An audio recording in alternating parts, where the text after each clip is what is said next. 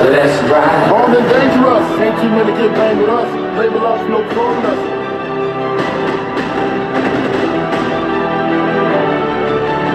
Our situation is a tight one. What's gonna do? Why go run?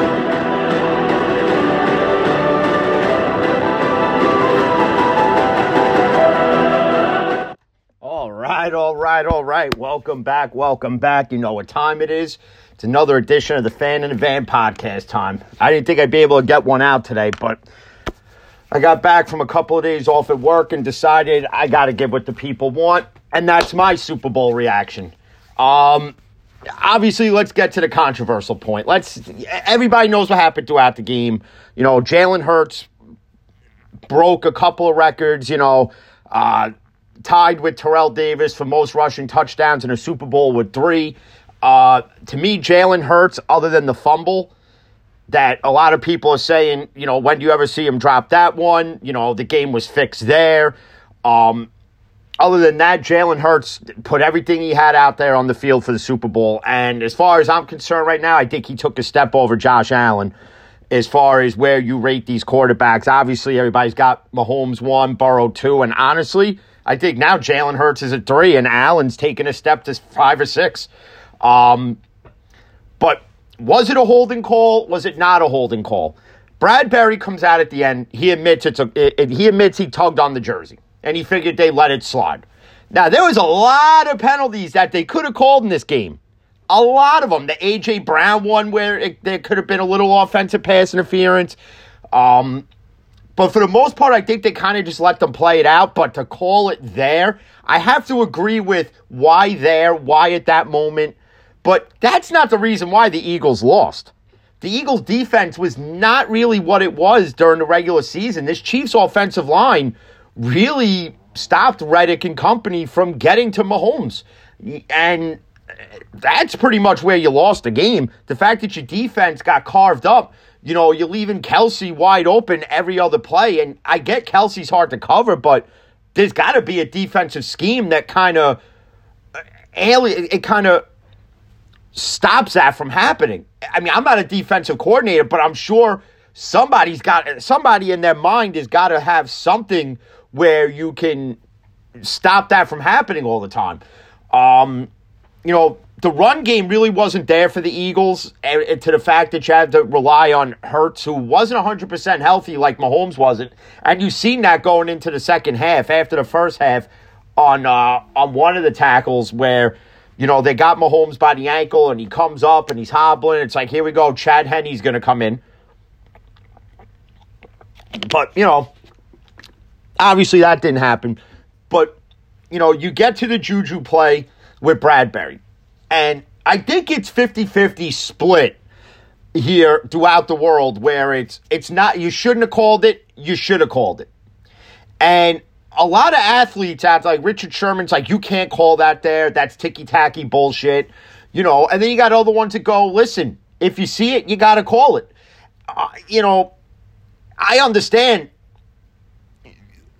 the 50% that say that's what determined the Super Bowl right then and there.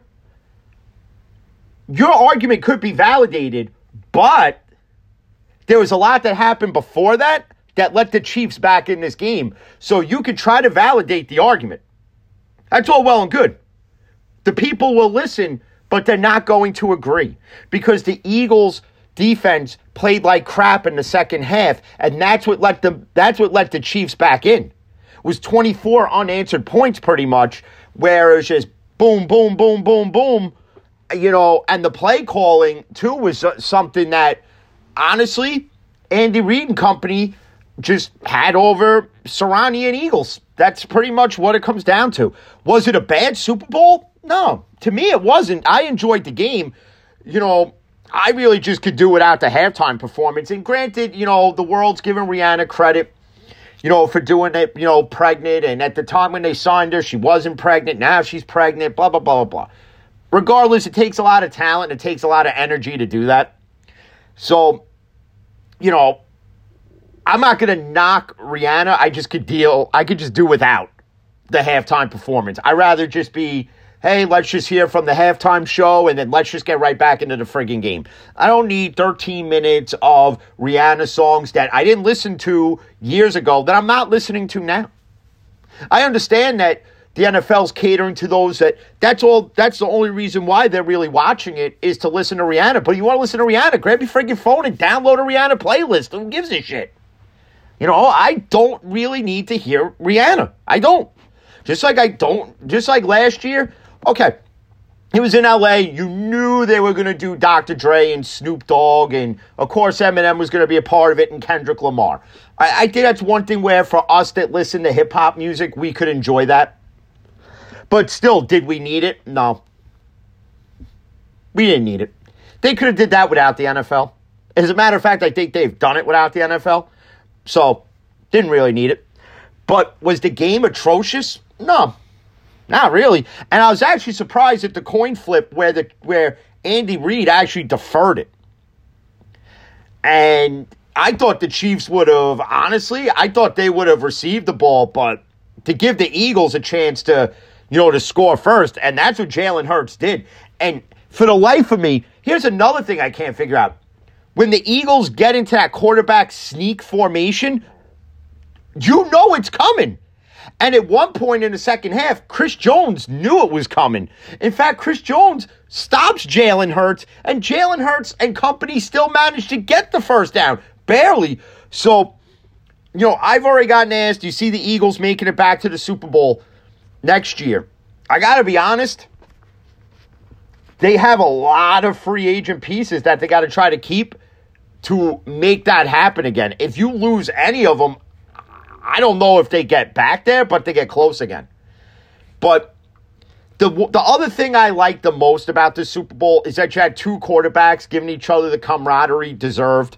The fact that Jalen Hurts took this loss and was mature about it, unlike the fans of the Eagles, again, friggin' breaking TVs and burning Jalen Hurts jerseys or whatever, listen, it's a friggin' game. And yeah, we get passionate about it and we get upset when our teams lose.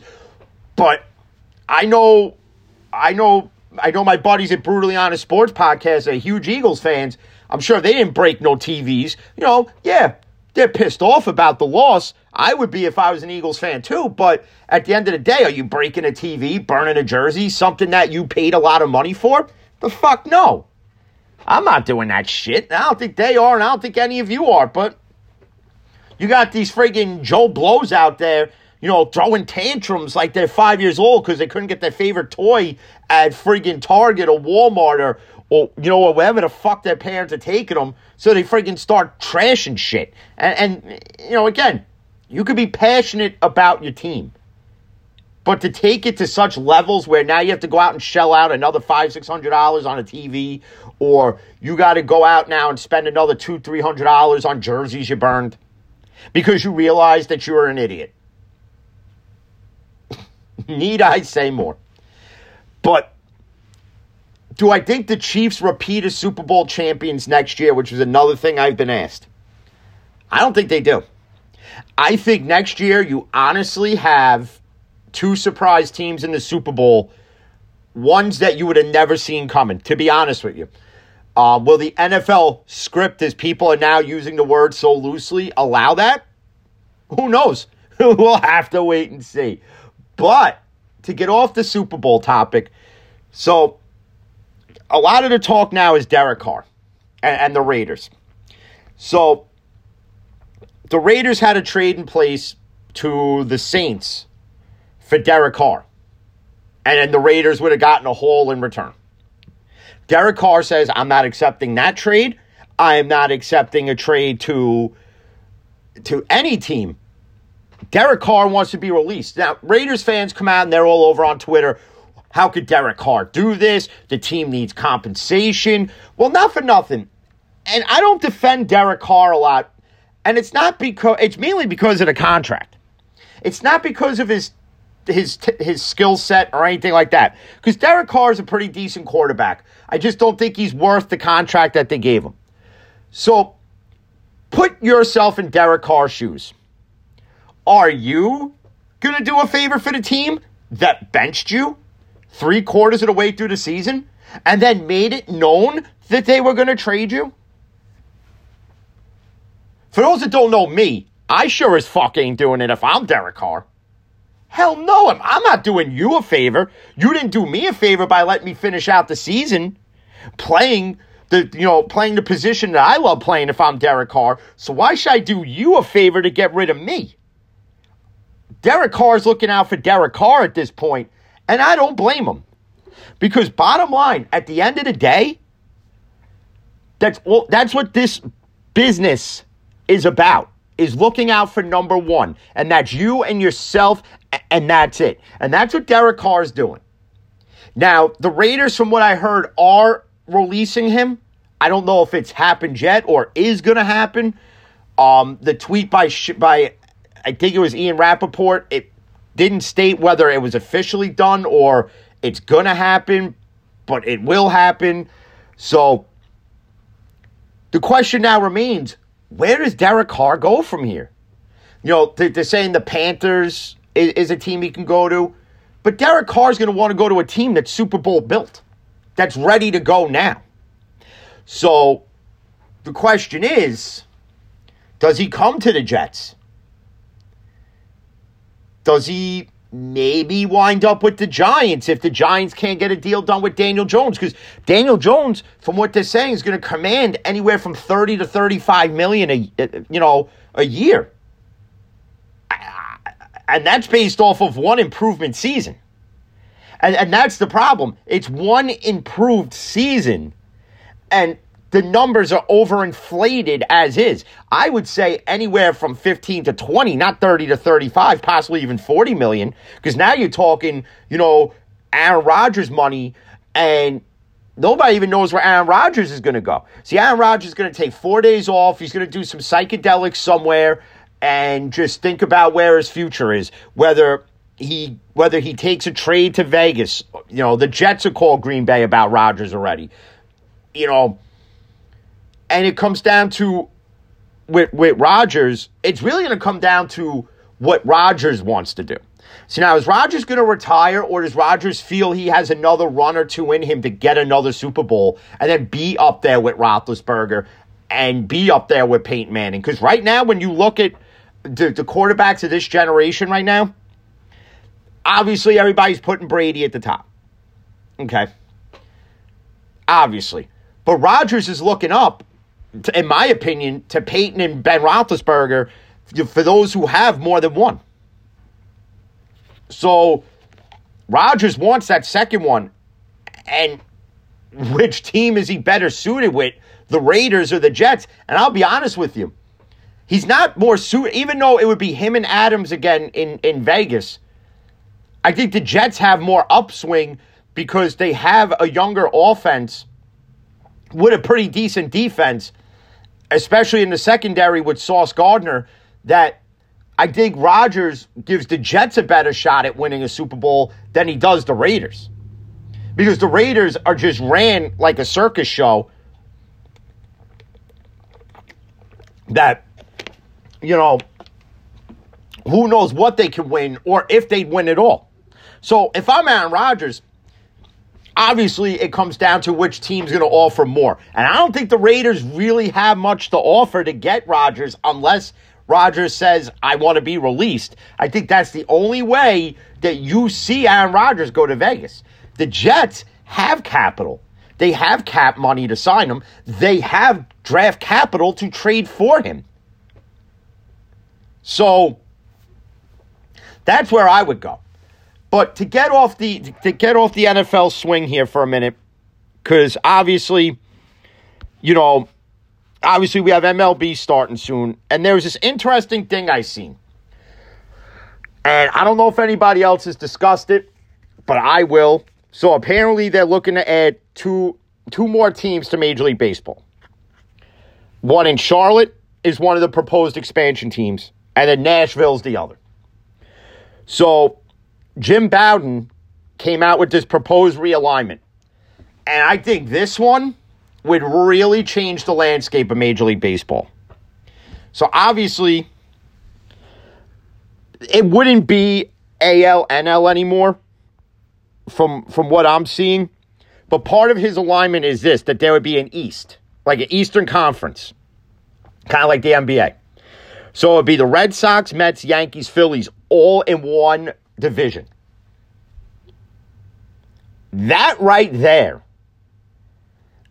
is like the NFC East of years past when Washington was good, Dallas was good, the Giants were good, and the Cowboys were good. Okay? That's something I could see actually, improving the sport of baseball. In my honest and humble opinion, I think it improves the game of football. Now, I mean baseball. I still got football on the brain. But obviously this wouldn't happen probably till 2024, 25, or 26. So we still have time to break it down, and maybe, we could come up with our own alignments. But the way that they would have to align it is based on, obviously, cities closest to each other that geographically make sense. So these teams obviously would not be on the West Coast. So it doesn't affect anything in the West, other than maybe they would just realign certain things in there. I don't know. But the other thing that Major League Baseball decided on in a joint committee is that this stupid fucking runner on second shit is still going to continue in extra innings. And not only that, position players can't pitch until the ninth inning if you're up by 10 or 8 or 9, whatever it was, and then you're down by 8 or 9. That one I could grasp. But this runner on second in extra innings is still the dumbest fucking thing ever to me. I still can't comprehend. It's almost like they have a guy in there, it's like where they, like when you played street football and you didn't have enough guys to make a whole team, so you had an automatic quarterback. Okay? This is what that's like. Or like when you had that one kid who couldn't really run that much, in phys ed because he was hurt. So you had like a ghost runner. So it's like you had a ghost runner. It's like he would be lined up on one side, and then the kid would be at the plate, and then whatever, he gets a hit, and the other kid starts running instead of him. This is what it's like. It's ridiculous. It's asinine that you have to start the 10th inning with a guy automatically on second, that a pitcher's going to inherit a run to a guy he didn't give up a hit to or walk. And I know we've discussed this before, and I'm not the only guy to have discussed it. And I know that we're all in agreement. This is the dumbest fucking thing ever. And I know Brent at 1420 Sports is definitely going to agree. He's definitely going to agree with it. It's ridiculous. We all know it is. It's so... I just can't. I can't. And then,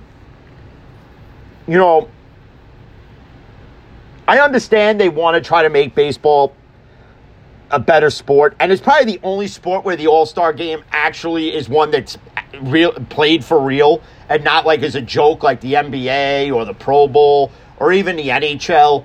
All right? But